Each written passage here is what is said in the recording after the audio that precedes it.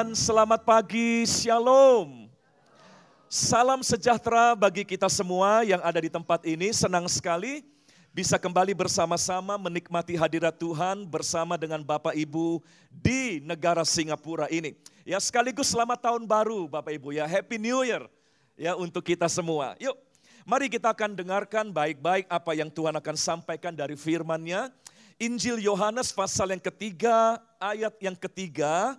Inilah ayat yang menjadi tema sepanjang tahun 2019 ini. Yohanes 3 ayat yang ketiga. Ya, saya harap kita tidak bosan dengan ayat ini. Sepanjang tahun mungkin ya kita akan banyak mendengar tentang ayat ini. Yohanes 3 ayat yang ketiga. Karena di dalam ayat ini ada sesuatu yang penting yang Tuhan Yesus sendiri pernah katakan ya kepada Nikodemus pada waktu itu. Yohanes 3 ayat yang ketiga saya baca, Bapak Ibu simak dengan baik. Yesus menjawab, katanya, "Aku berkata kepadamu, sesungguhnya jika seseorang tidak dilahirkan kembali, ia tidak dapat melihat kerajaan Allah." Atau ia tidak dapat mengalami yang namanya kerajaan Allah. Jadi soal lahir kembali atau lahir baru itu bukan pilihan, artinya boleh iya boleh enggak. Tapi sebuah perkara yang penting dan harus menjadi pengalaman hidup kita.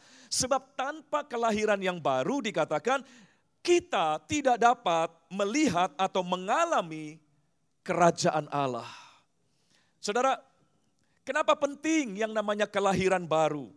Karena kelahiran baru akan memberikan identitas yang baru bagi kita. Sama seperti surat akte lahir kita. Kenapa surat itu penting? Saya yakin Bapak Ibu masih menjaga surat itu sampai hari ini. Meskipun surat itu sudah kuning, ya, sudah buram mungkin sudah ada tulisan-tulisannya yang mulai hilang, ya, karena tertekuk dan sebagainya. Kenapa kita menjaga surat akte lahir kita dengan baik? Sebab itu adalah salah satu dokumen tentang siapa kita. Dan tanpa surat itu, kita nggak bisa mendapat KTP kalau di Indonesia.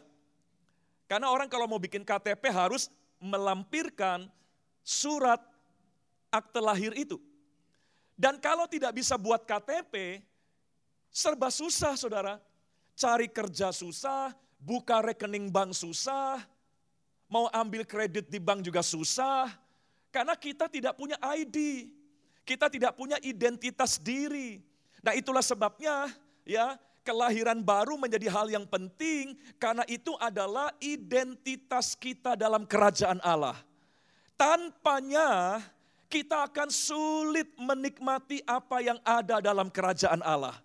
Sama seperti kita orang Indonesia misalnya, nggak punya KTP Indonesia, ya susah.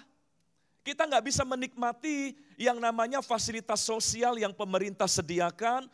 Kita nggak bisa ikut program-program yang menguntungkan bagi rakyat Indonesia yang sudah diset oleh pemerintah Indonesia. Karena kita tidak punya KTP. Contoh waktu DKI Jakarta, ini menyimpang dikit ya, tapi ada hubungannya. Waktu Jakarta dipimpin oleh Gubernur Ahok, yang nanti akan keluar minggu ini. Ya, tapi jangan dirame-ramein katanya. Ya, masih ingat Bapak Ibu, salah satu ya peristiwa yang sering mewarnai ya perjalanan pemerintahan Gubernur Ahok di DKI adalah penggusuran. Masih ingat ya? Banyak penggusuran. Tapi yang digusurkan adalah warga-warga yang tinggal di daerah yang tidak layak huni. Misalnya di pinggir-pinggir kali, di bantaran-bantaran sungai, di mana itu daerah yang rawan penyakit, rawan bencana. Nah, pemerintah DKI di bawah Gubernur Ahok memikirkan nasib warganya yang tinggal di daerah yang tidak layak huni itu. Lalu mereka harus digusur. Digusur bukan diusir, tapi direlokasi, dipindahkan ke tempat yang lebih layak huni karena pemerintah DKI sudah menyiapkan rusun. rumah susun dengan fasilitas kesehatan, kebersihan, pendidikan, transportasi yang serba mudah. Tapi syaratnya yang boleh pindah ke tempat yang lebih baik yang disediakan pemerintah itu hanyalah warga DKI yang punya KTP DKI. Pendatang nggak boleh menikmati itu. Iya dong, ya, karena yang menyediakan dananya dari Pemda DKI. Maka itu diprioritaskan, diutamakan untuk warga yang punya KTP DKI. Lalu banyak kejadian orang yang ngaku-ngaku saya orang DKI, tapi begitu ditanya KTP-nya nggak ada, KTP-nya Bekasi, KTP-nya Tangerang dan sebagainya. Akhirnya nggak boleh. Nah itu ya resiko kalau kita nggak punya identitas resmi.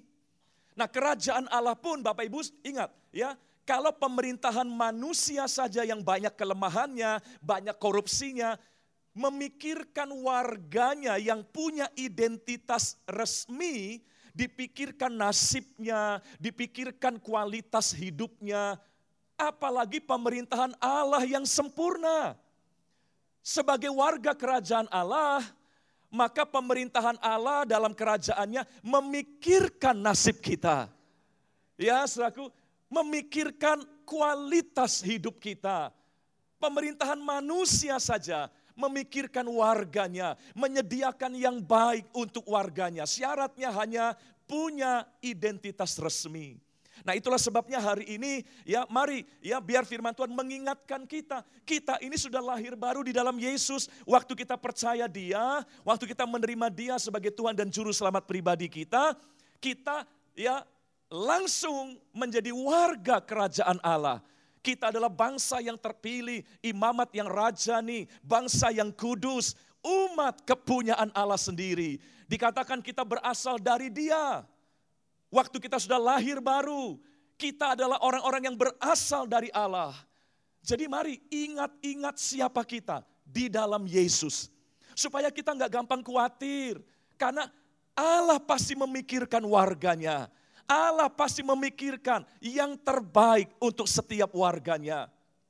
Bapak Ibu Saudara, itulah sebabnya kelahiran baru harus digaungkan kembali tahun ini. Karena dunia semakin susah, dunia semakin berat untuk dihadapi. Tapi kalau kita sadar siapa kita akan punya kekuatan untuk menghadapi semuanya. Contoh ya, saudaraku, saya pernah punya pengalaman. Saya mau terbang ya, di sebuah airport di salah satu kota di Indonesia. Agak terlambat datangnya, jadi serba buru-buru. Begitu masuk ke ruang check-in pesawat, saya lihat di flight saya, counter flight saya, waduh antriannya udah panjang, saudara. Udah mengulir. Ya, waduh udah mepet lagi, antri lagi. Saya sempat nervous, sempat jengkel, ya sempat perasaan gak karu-karuan. Tapi tiba-tiba berapa detik kemudian saya ingat. Saya punya ID sebagai special member dari maskapai itu. Mileage saya lumayan waktu itu. Ya, jadi frequent flyer saya baru di-upgrade dari gold ke platinum. Ya, saya lupa saudaraku. Karena itu baru upgrade-nya. Jadi saya pikir, waduh mesti ngantri. Ternyata setelah saya ingat, saya kan platinum. Ternyata untuk yang platinum ada counter tersendiri, saudaraku. Free, tidak ada antrian, saudaraku. Untung saya ingat siapa saya. Betul nggak? Kalau enggak ngantri, saudaraku. Padahal saya punya akses langsung sebetulnya. Untung saya ingat siapa saya. Langsung desperate saya, frustrasi saya berubah jadi sukacita. Karena saya tahu siapa saya. Saudaraku, itulah yang terjadi. Seringkali kita gampang dibuat putus asa, desperate, ya marah, jengkel, ya karena melihat, aduh hidup kok tambah susah dan sebagainya. Tapi hari ini, ya Tuhan ingin menyadarkan kita, kita ini anak Allah. Ya, kita punya privilege sebagai anak-anak Allah. Kita punya yang namanya anugerah kasih karunia Tuhan yang akan membedakan kita dengan orang-orang dunia. Jadi jangan putus asa, ya. Jangan kita gampang menyerah, jengkel dan sebagainya. Nah, iblis ingin membuat kita lupa siapa kita. Iblis ingin ya membuat kita kabur. Kabur artinya nggak ngerti siapa diri kita di dalam Yesus. Ya, iblis mengejek kita. Emang kamu siapa? Saya pernah lihat stiker di mobil yang ada di depan saya. Besar, ya tulisannya begini. Kamu pikir kamu siapa? Kayak nantang gitu ya. Kamu pikir kamu siapa? Ya, kayak Goliat di Alkitab. Saya langsung ingat Goliat. Begitu lihat kalimat itu langsung ingat Goliat. Waktu Daud maju, Goliat bilang, kamu pikir kamu siapa? Anjingkah aku? Ya, musuh menantang kita, mau berharap sembuh? Kamu pikir kamu siapa? Dunia ini mengejek kita seperti itu. Kehidupan ini mocking. Mocking itu? Yang ngejek ya, orang Surabaya enak, ngenyek. Ngenyek, saudara ya. Mau sukses, kamu pikir kamu siapa? Mau sembuh, kamu pikir kamu siapa? Dunia ini seperti Goliat, sudah menjadi oposisi bagi kita. Lalu menantang kita, merendahkan kita, membuat kita putus asa, membuat kita akhirnya minder di hadapan tantangan-tantangan yang ada. Seperti Goliat berusaha membuat Daud minder. Kamu pikir kamu siapa? Ya, sama. Ya, dunia sekarang juga menantang kita. Kamu pikir kamu siapa? Mimpi punya masa depan. Kamu pikir kamu siapa? Ya, mimpi bahagia. Kamu pikir kamu siapa? Nah, kalau dunia menantang dengan pertanyaan seperti itu, saya harap kita punya jawabannya hari ini. Saya anak Allah. Ya, saya sudah lahir baru. Saya adalah warga kerajaan sorga. Saya adalah bangsa yang terpilih, imamat yang rajani tadi dan seterusnya. Jadi kita bisa mengalahkan ya tantangan dari dunia ini. Ya, saudaraku, luar biasa Petrus berkata, kamulah bangsa yang terpilih. You are qualified people. Qualified people. Hari ini saya mau katakan, bukan saya ngomong, firman Tuhan yang berkata, kita qualified untuk diberkati. Di dalam Yesus, bukan di dalam kekuatan kita sendiri. Bukan di dalam keberadaan kita sendiri. Tapi di dalam Yesus, setiap yang percaya, qualified untuk diberkati. Qualified untuk dipulihkan. Qualified untuk diselamatkan. Karena Yesus telah mengorbankan dirinya. Dan memberikan yang terbaik untuk setiap kita. Ya, jadi ingat-ingat siapa kita. Kita sudah dilahirkan baru. Ya, kelahiran baru dibayar dengan harga yang mahal. Setiap bayi yang lahir, lahir dengan disertai darah dari ibunya. Betul nggak? Kelahiran jasmani kita ya diwarnai dengan darah dari orang tua kita. Tapi kelahiran rohani kita diwarnai dengan darah anak domba Allah. Yang jauh lebih suci, yang jauh lebih hebat daripada darah manusia. Saudaraku, mari berpikirlah sesuai dengan identitas kita yang sejati. Berpikir, bertindak, membangun perasaan dengan dasar siapa kita di dalam Yesus. Seperti Daud. Ketika Goliat menantang, kamu pikir kamu siapa? Anjingkah aku? Daud tidak nervous karena dia tahu siapa dirinya. Sementara Saul yang ketakutan, kenapa? Karena dia nggak ngerti bahwa dia umat pilihan Allah. Orang yang tahu jati dirinya di dalam Tuhan, tidak akan nervous di hadapan tantangan apapun juga. Ya, saya harap awal tahun ini ya kita punya ya hati yang mantap begitu ya. Sekalipun kata orang di tahun politik lah, ya nanti kegaduhan, ini di Indonesia ya, kegaduhan akan semakin banyak dan sebagainya lah. Ya, udahlah ya masa bodoh lah. Karena kita tahu siapa kita. Ya, karena kita bukan dari dunia ini. Kita adalah orang-orang yang telah dilahirkan kembali oleh anugerah dan kasih karunia Tuhan. Ada sebuah film yang saya suka. Film action, ini rame banget filmnya. Jason Bourne. Masih? Ada triloginya ya. Ada 3 film ya. Bourne Identity, Born Legacy kalau nggak salah, Born Supremacy. Ya, yang senang action pasti suka. Ini sering diputar lagi di HBO dan sebagainya. Nah, yang film yang pertama, Born Identity. Jadi mengisahkan ya satu agent ya dari tentara Amerika namanya Jason Bourne. Nah, Jason Bourne ini sengaja dicuci otaknya. Dibuat lupa siapa dirinya.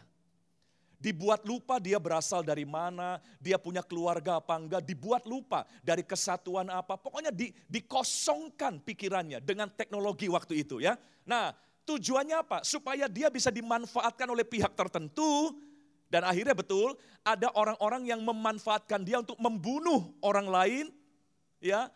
Dan Jason Bourne karena dia enggak ngerti siapa dirinya, disuruh apa aja mau. Bunuh orang yang dia nggak kenal ya dia bunuh, ceritanya begitu. Akhirnya dia sendiri bingung. Ketika dia sadar kok saya bunuh orang ya. Kenal juga enggak. Apa urusannya sesama dia, tapi kok saya bunuh orang. Akhirnya dia mulai mencari identitasnya. Dia sadar kalau dia nggak ngerti siapa dirinya, dia akan terus diperalat untuk kepentingan orang lain. Akhirnya di dalam film itu dikisahkan dia sering jadi orang yang murung, frustrasi, depresi, punya rasa bersalah yang luar biasa akibat dari tindakan-tindakannya yang tidak dia sadari. Dari film itu kita belajar, orang yang tidak mengerti siapa dirinya, hidupnya seperti itu. Mudah bingung, frustrasi, galau, dan yang lebih celaka, ada pihak lain yang bisa memperbudak dia.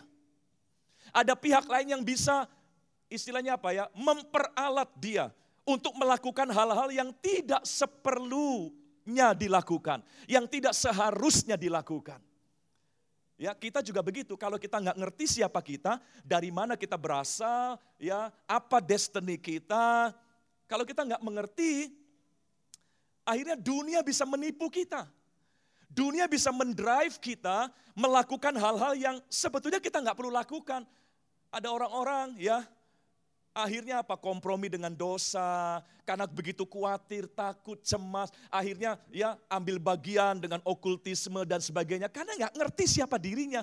Karena nggak sadar bahwa dia punya Tuhan yang ajaib. Dia punya anugerah yang besar di dalam Yesus. Akhirnya berusaha menolong dirinya sendiri dengan cara-cara yang nggak perlu.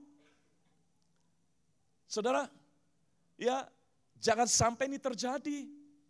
Banyak orang Kristen ya nggak ngerti siapa dirinya. Akhirnya apa?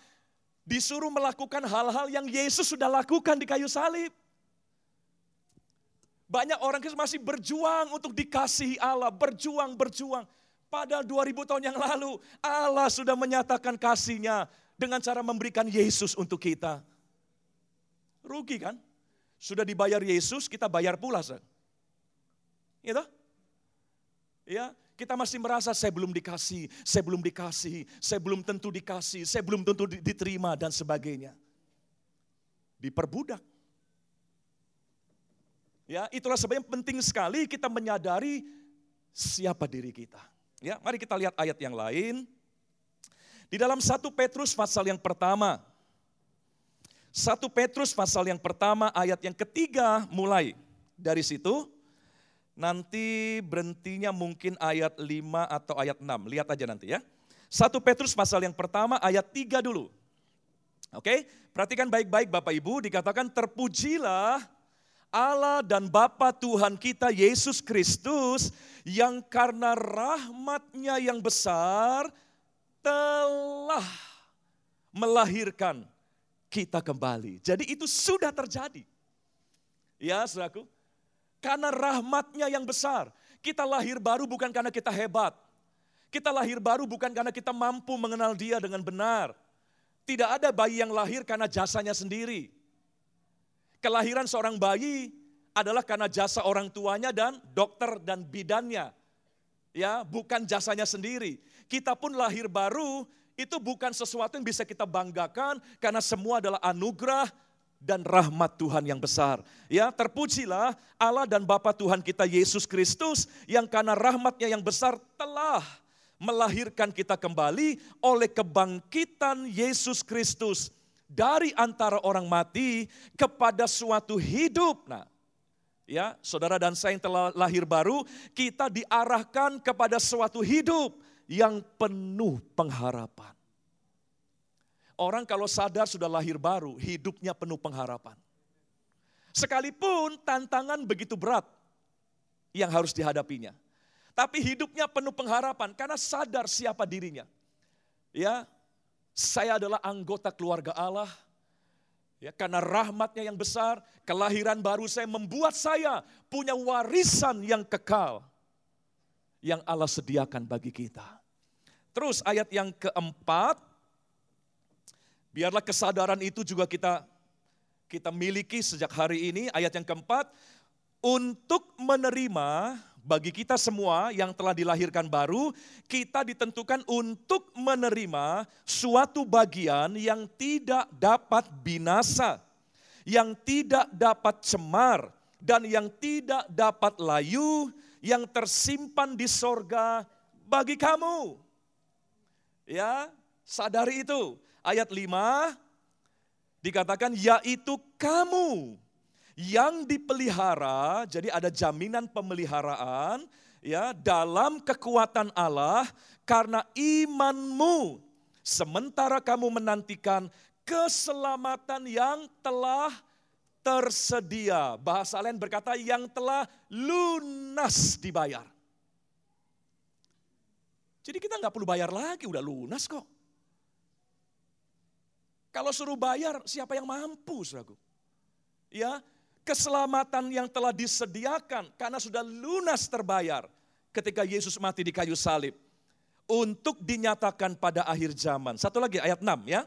Ayat 6, nah ini orang kalau sadar telah dilahirkan kembali, dia tahu siapa dirinya, dia adalah orang-orang yang telah diselamatkan, dia tahu itu, dia tahu bahwa dirinya adalah orang-orang yang telah diterima, diampuni, dikasihi oleh Allah dan dipelihara oleh Allah. Ayat 6 responnya begini, bergembiralah. Betul nggak? Gembira dong. Diadopsi sama orang yang hebat pasti seneng dong. Betul nggak? Ya, diadopsi ke dalam keluarga yang hebat, yang besar, pasti sukacita. Nah kita ini diadopsi ke dalam keluarga kerajaan Allah. Oleh karena rahmatnya, dia memilih kita menjadi anak-anaknya.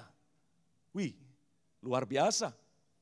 Ya, artinya kita punya hak-hak dalam kerajaannya. Nah, bergembiralah. Ya, akan hal itu.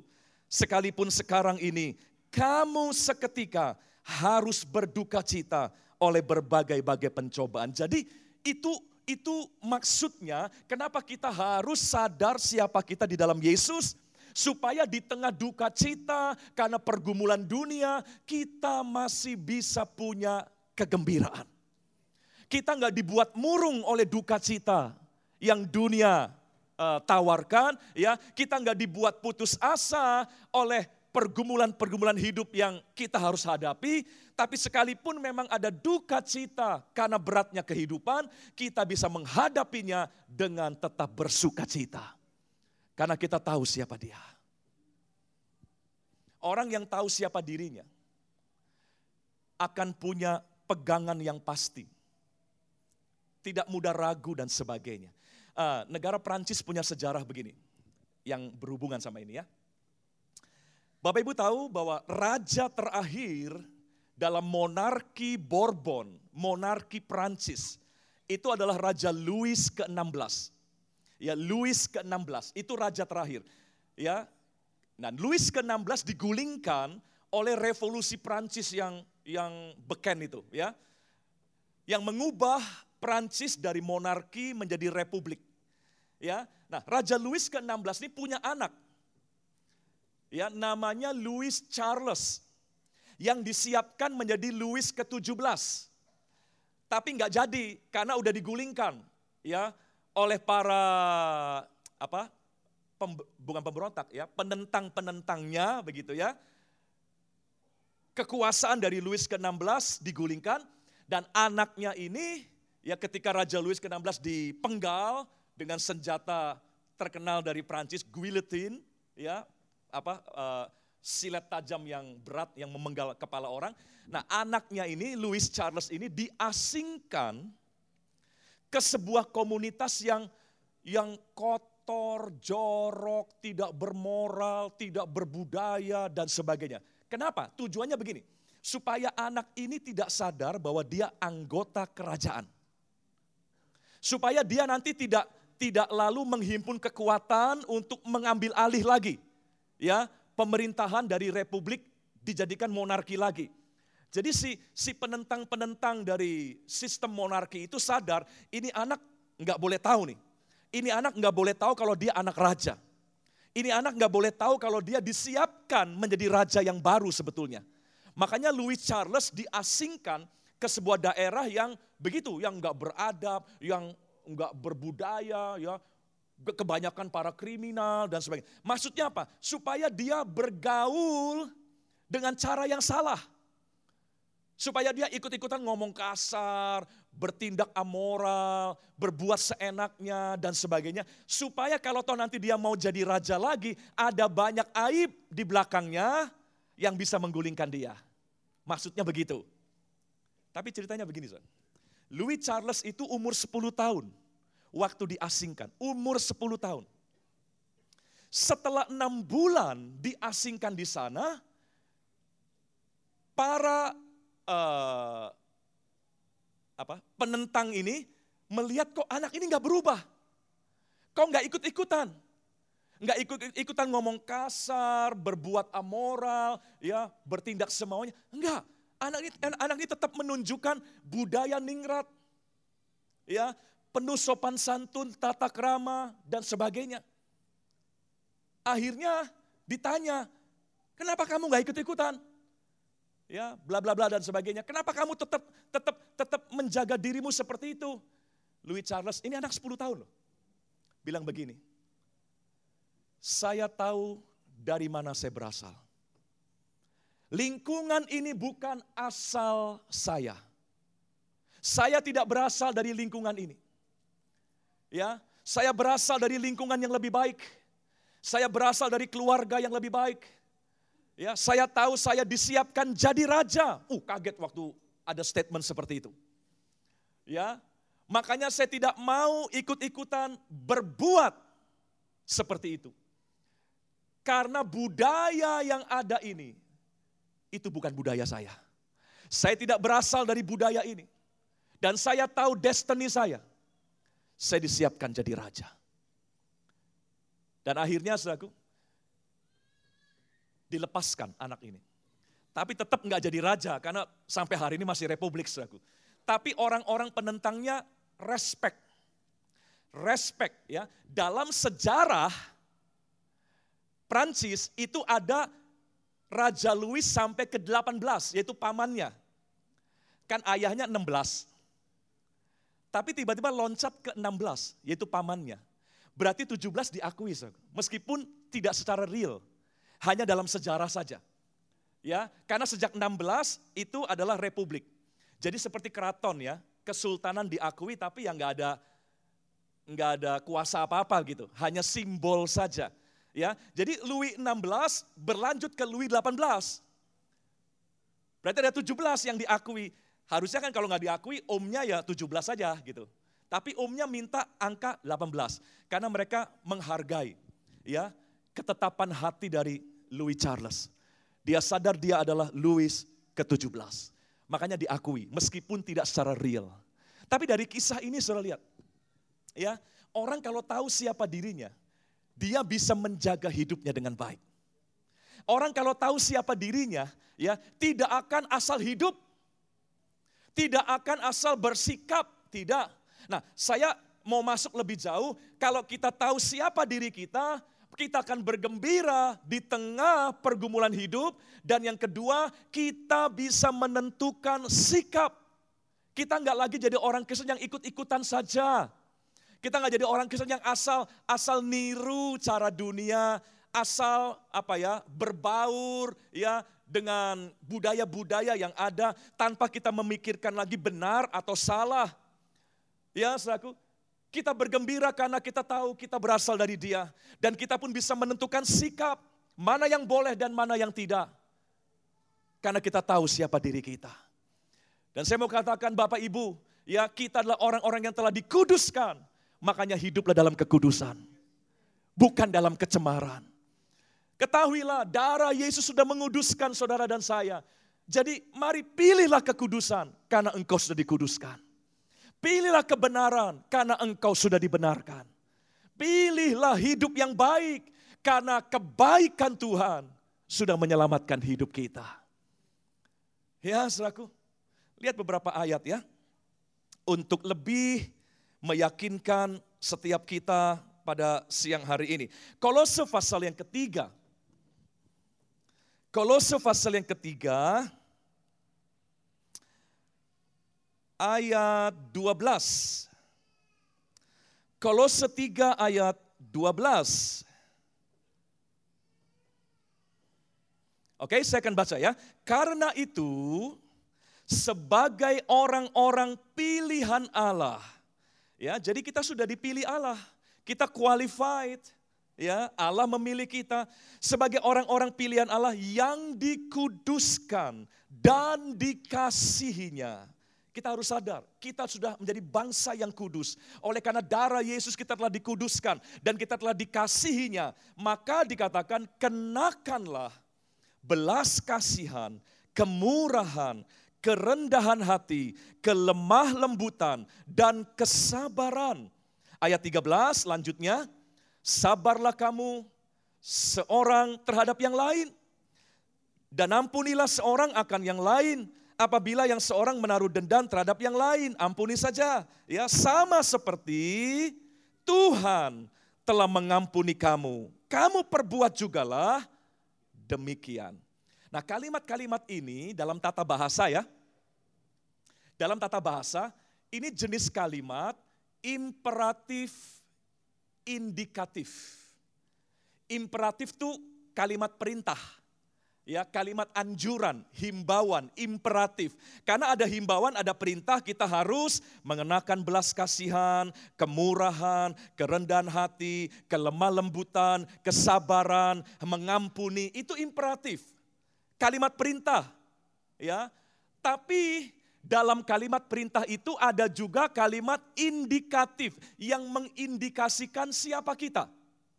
Kita harus mengampuni karena kita sudah diampuni, itu indikasinya.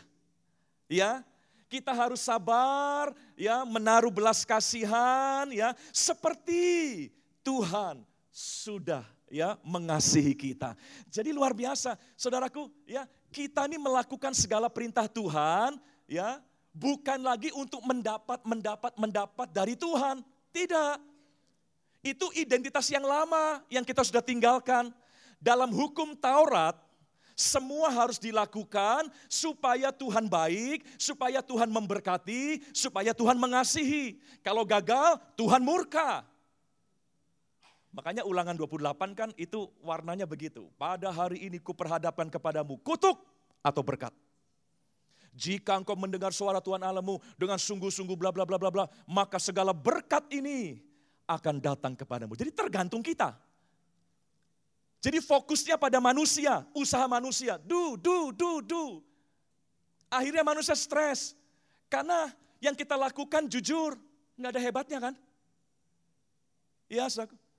Kita memang harus taat. Tapi ketaatan kita apa cukup? Jujur aja. Lebih banyak nggak taatnya dibanding taatnya kan? Betul nggak? Ya, nah, saya berharap saya berbicara dengan orang jujur hari ini. Ayo, lebih banyak mana? Taatnya atau ketidaktaatannya dalam hidup kita? Ngaku aja lah. Saya pendeta juga harus ngaku kok. Ya, memang kita harus hidup kudus, benar. Tapi kita manusia kan, aduh ya. Mantan wali kota saya, Pak Ridwan Kamil, sekarang gubernur Jawa Barat. Ya, dia pernah ngucapin kalimat yang sempat jadi trending topik gitu ya. Di IG-nya. Dia bilang begini, semua manusia itu sudah cacat dari lahirnya. Mau dididik bagaimanapun ya keluar lagi aslinya nanti, yaitu cacat. Manusia tidak pernah ya tidak pernah bisa baik seterusnya, taat seterusnya. Kita ini naik turun, up and down seperti roller coaster. Sebentar baik, sebentar buruk. Lebih banyak buruknya daripada baiknya. Coba, ya, makanya hukum Taurat membuat orang frustrasi. Hukum Taurat membuat orang tidak punya harapan. Karena Tuhan hanya baik kalau kita baik. Tuhan hanya mengasihi kalau kita melakukan kehendaknya dengan sempurna. Nah, manusia ya lebih banyak nggak baiknya. Alkitab berkata tidak ada seorang pun yang baik di muka bumi ini. Alkitab berkata ya semua orang sudah sesat, menyimpang dan memilih jalannya masing-masing. Itu Alkitab yang ngomong begitu.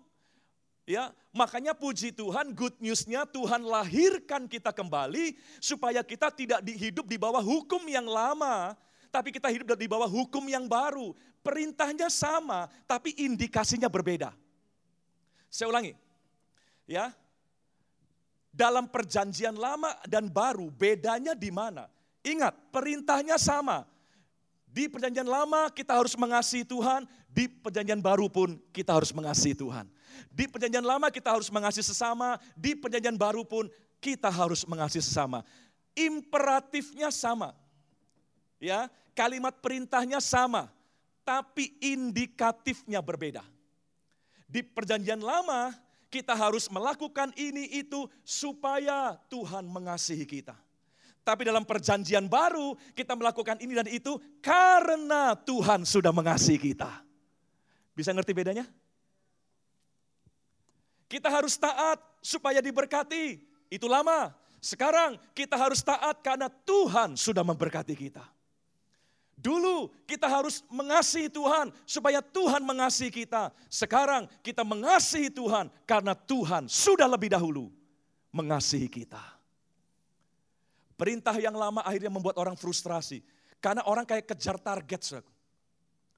Kasih saya udah cukup belum ya? Ketaatan saya udah cukup belum ya? Udah sungguh-sungguh nih, menurut kita udah cukup nih. Begitu lihat orang lain lebih taat, langsung minder. Waduh, kayaknya saya gak diberkati dah. Karena dia lebih baik daripada saya. Dalam hukum yang lama tidak ada kepastian.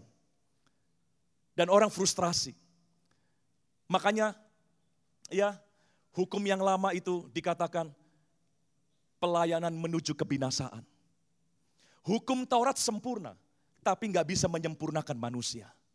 Hanya kasih karunia yang bisa menyempurnakan manusia. Nah, dalam hukum yang baru, kita melakukannya dengan sukacita. Karena kita melakukannya bukan sebagai kejar target, kejar kuota. Tidak, tapi kita melakukannya karena kita tahu Tuhan sudah mengasihi kita. Lebih enak, hukum yang baru memerdekakan, tidak membuat putus asa. Nah, itulah saudara dan saya di dalam Yesus. Dikatakan tadi, ya, Kolose 3 ayat 12, ya, karena itu ya, langsung dibuka dengan kalimat indikatif, mengindikasikan siapa kita, karena itu sebagai orang pilihan Allah, jadi kita bukan berjuang untuk dipilih lagi. Karena Yesus, kita sudah menjadi orang pilihan Allah. Ya, sebagai orang yang dipilih Allah, yang dikuduskan dan dikasihinya, itu indikatif tense. Kalimat yang menyatakan siapa diri kita. Lalu ada imperatif tense, kalimat perintahnya, kenakanlah belas kasihan, kemurahan, bla bla bla bla dan sebagainya. Ya, saudara, bukankah ini good news, saudara? Ya, bukankah ini Injil, kabar baik yang menceritakan siapa kita di hadapan Tuhan. Lihat lagi yuk, Titus pasal yang ketiga. Setelah ini nanti ayat terakhir ya. Kita akan lihat. Titus pasal yang ketiga. Ayat yang pertama. Mulai dari situ ya. Titus 3 ayat yang pertama dikatakan demikian. Ingatkanlah mereka supaya mereka tunduk. Nah ini kalimat-kalimat imperatif, kalimat perintah. Ingatkanlah mereka supaya mereka tunduk pada pemerintah dan orang-orang yang berkuasa. Taat dan siap untuk melakukan setiap pekerjaan yang baik. Janganlah mereka memfitnah, janganlah mereka bertengkar, ayat 2 ya. Hendaklah mereka selalu ramah dan bersikap lemah lembut terhadap semua orang.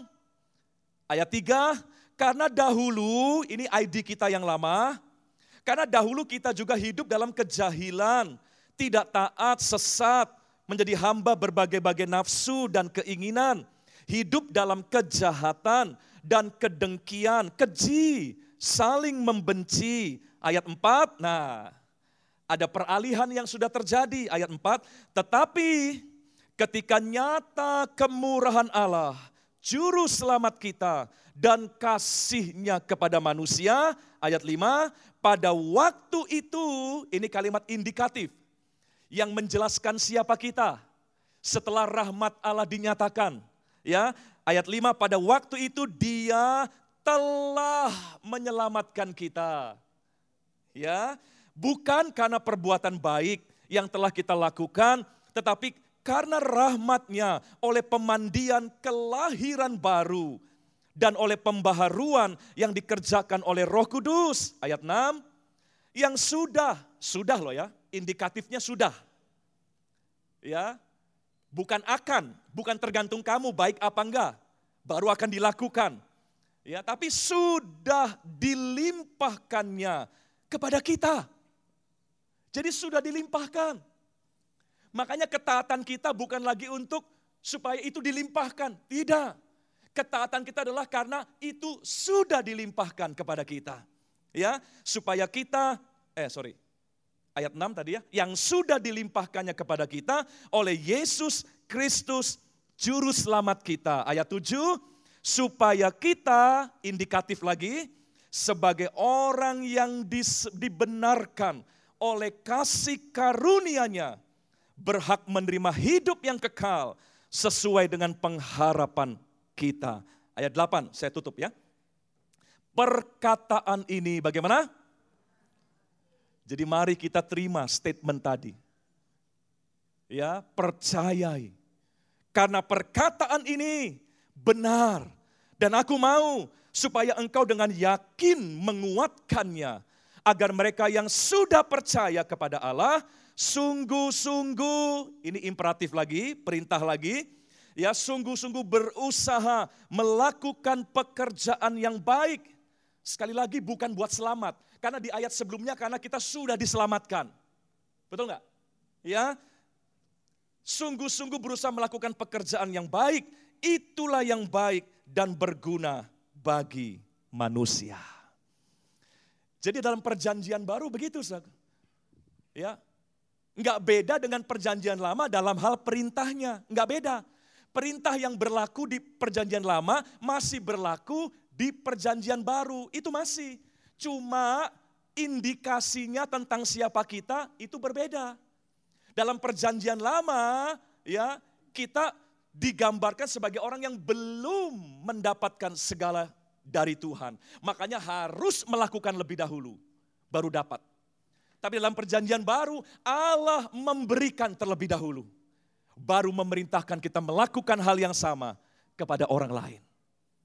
Ya, ada ayat yang terkenal. Kita mengasihi karena Dia terlebih dahulu mengasihi kita. Ya, bukan kita mengasihi supaya Dia mengasihi kita. Bukan seperti itu lagi. Tapi kita mengasihi karena Dia lebih dahulu mengasihi kita. Saudara, perbuatan baik kita tidak pernah bisa menghasilkan keselamatan. Tapi sebaliknya, keselamatan akan membuat kita menghasilkan perbuatan baik. Ya, makanya Tuhan selamatkan kita lebih dahulu supaya kita berbuah dan menghasilkan perbuatan baik.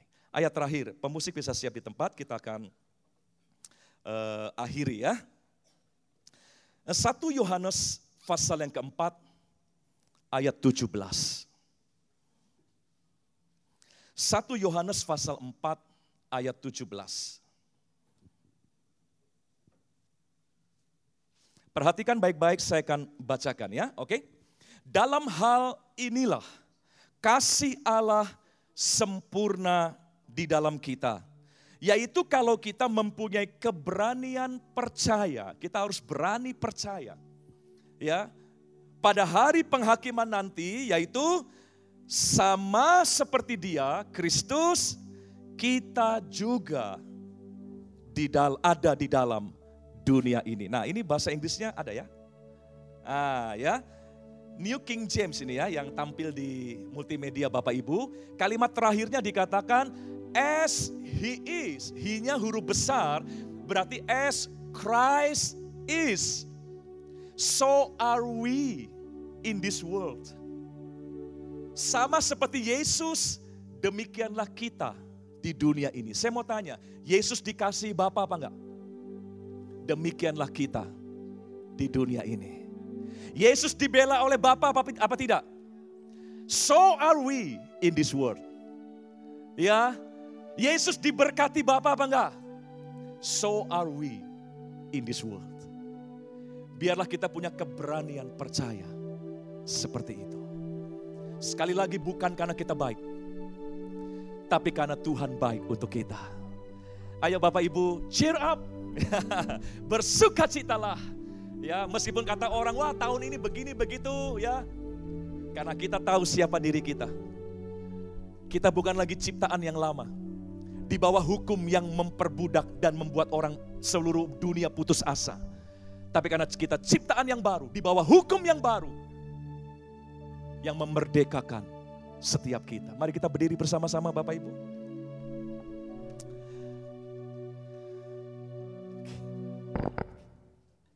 Ayo tutup mata kita. Terima kasih Bapa. Terima kasih untuk apa yang Tuhan sudah jelaskan kepada setiap kami. Mari terus karya-Mu bekerja dalam hati dan batin setiap kami.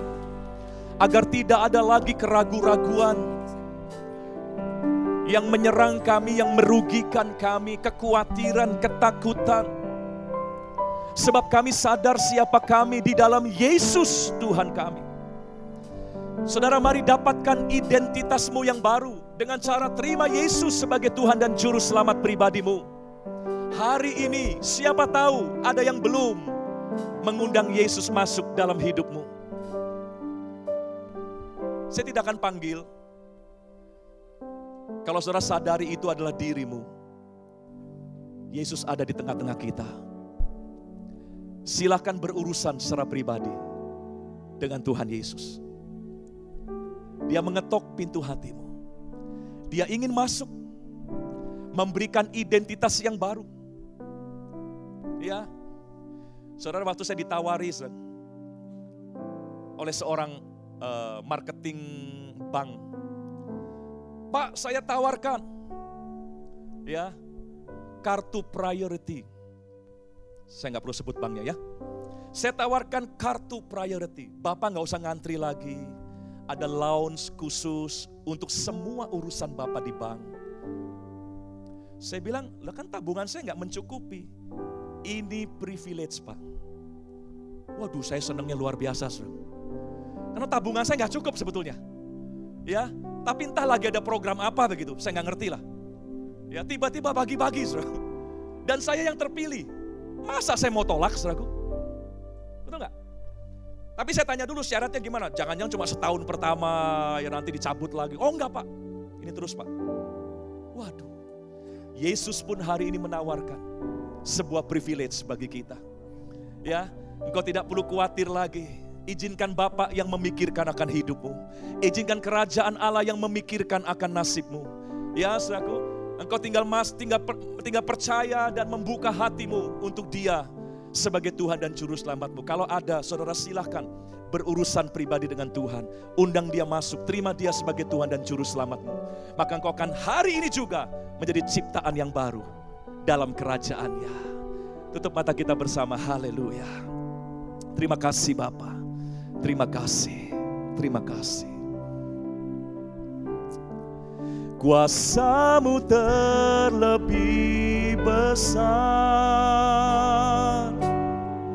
Tuhanku terlebih besar. Tak pernah terlambat janji-Mu ya Tuhan, menolong hidupku.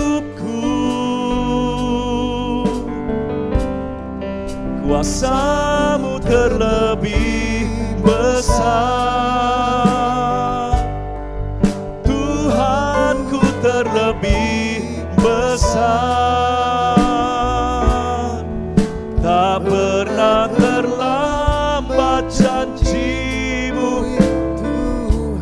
pulihkan.